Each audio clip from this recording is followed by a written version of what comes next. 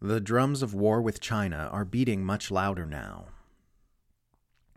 Comments from both Washington and Beijing have suddenly become much more pointed and aggressive in recent days, with talk about hot war now being discussed as not just a real possibility, but in many cases as a probability. Let's have a look at some of the most significant recent developments. Beijing comments on U.S. encirclement. The Chinese government has finally broken from its usual restrained commentary on the way the empire has been aggressively encircling the PRC with war machinery in ways that Washington would never permit itself to be encircled, and waging economic warfare that it itself would never tolerate.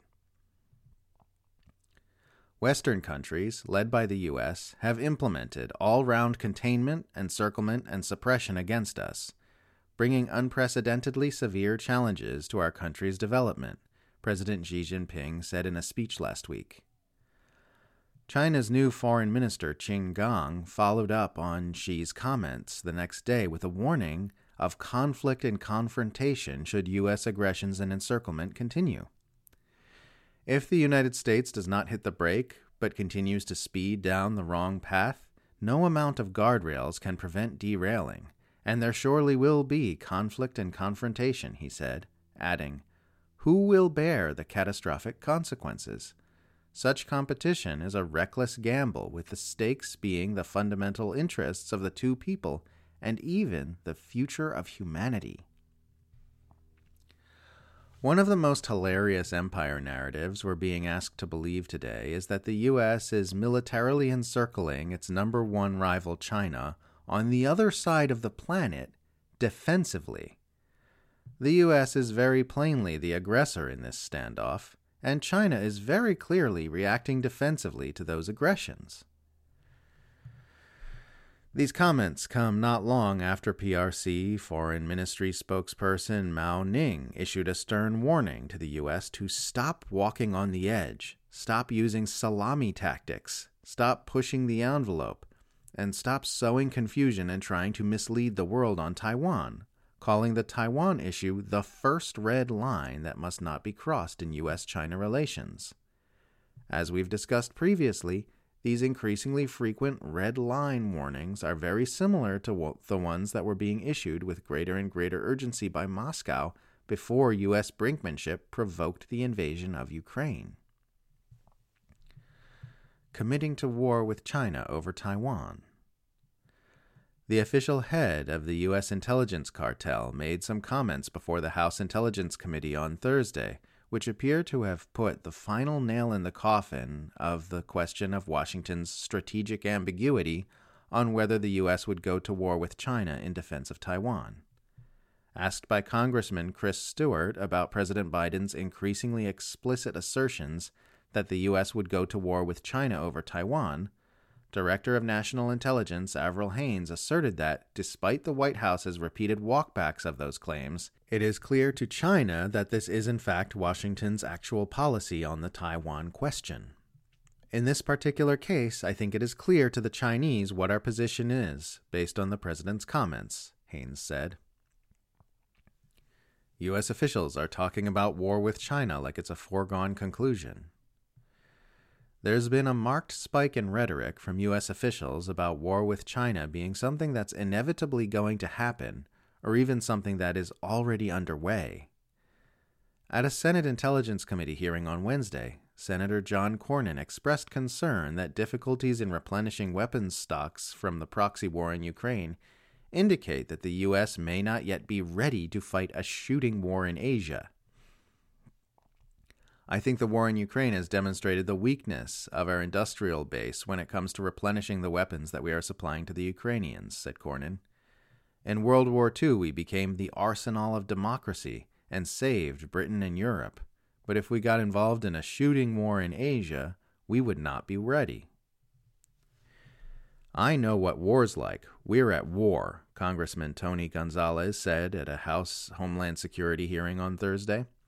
I mean, this is a war, maybe a Cold War, but this is a war with China, Gonzalez added, citing things like Chinese aircraft intercepting U.S. aircraft on China's border and China invading Taiwan via their airspace as evidence that the U.S. is at war with the PRC.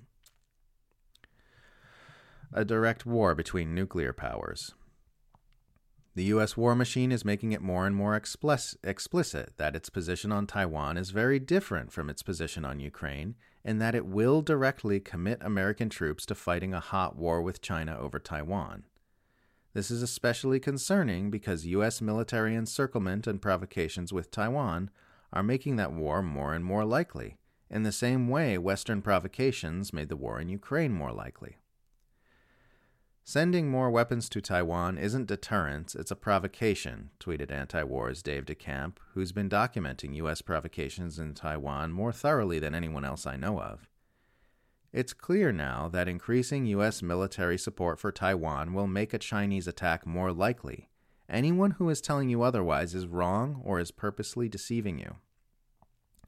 Indeed, University College Cork professor Jeffrey Roberts has argued that Putin chose to wage a preventative war on Ukraine with the calculation that the way the West was turning it into a major military power meant it needed to be confronted early before it became a major threat.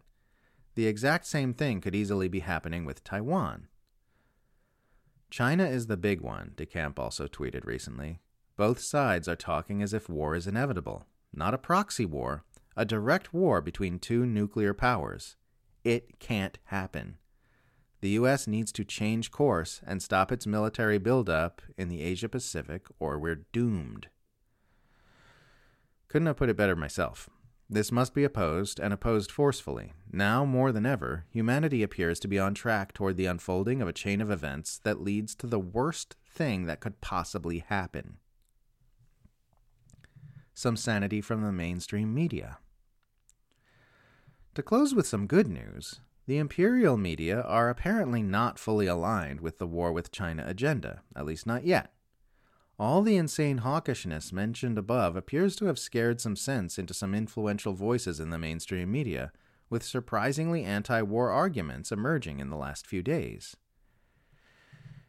In an article titled "Who Benefits from Confrontation with China?", none other than the New York Times editorial board taps the brakes with a wildly U.S.-biased but still welcome argument that America's increasingly confrontational posture toward China is a significant shift in U.S. foreign policy that warrants greater scrutiny and debate. Americans' interests are best served by emphasizing competition with China while minimizing confrontation. Glib invocations of the Cold War are misguided, New York Times argues. In a Washington Post article titled "Democrats and Republicans Agree on China, That's a Problem," Max Boot, yes, that Max Boot, argues that the bipartisan foreign policy consensus on escalations against Beijing are a sign that something dangerously ill-advised is in the works. The problem today isn't that Americans are insufficiently concerned about the rise of China. The problem is that they are prey to hysteria and alarmism that could lead the United States into a needless nuclear war, Boot writes. CNN's Fareed Zakaria echoes Boot's criticism of the Washington foreign policy orthodoxy, saying that Washington has embraced a wide-ranging consensus on China that has turned into a classic example of groupthink. A new Financial Times piece titled "China is Right About U.S. Containment" acknowledges that Xi Jinping's aforementioned comments about encirclement and suppression are not technically wrong, and says that betting on China's submission in the new Cold War is not a strategy. In a Daily Beast article titled "What the U.S. National Security Community is Getting Wrong About China," David Rothkopf argues that we have passed the crossroads and we are already, unfortunately, dangerously well on our way down the wrong path with U.S.-China relations. Now, it remains to be seen if these sentiments will be sustained in the mainstream media. Even if they are, they may just be the liberal media counterpart to the way some right-wingers in the mainstream media like Tucker Carlson are permitted to object to U.S. foreign policy toward Russia as long as they continue to support brinkmanship with China. All the outlets I just mentioned have been enthusiastic supporters of U.S. proxy warfare in Ukraine, after all. This may be yet another instance of the way the empire gets the mainstream herd arguing over how imperial agendas of global domination should be enacted, rather than if they should. Time will tell whether any sanity erupts from the muck of the empire regarding the possibility of igniting the most horrific war imaginable. As always, I remain cautiously pessimistic.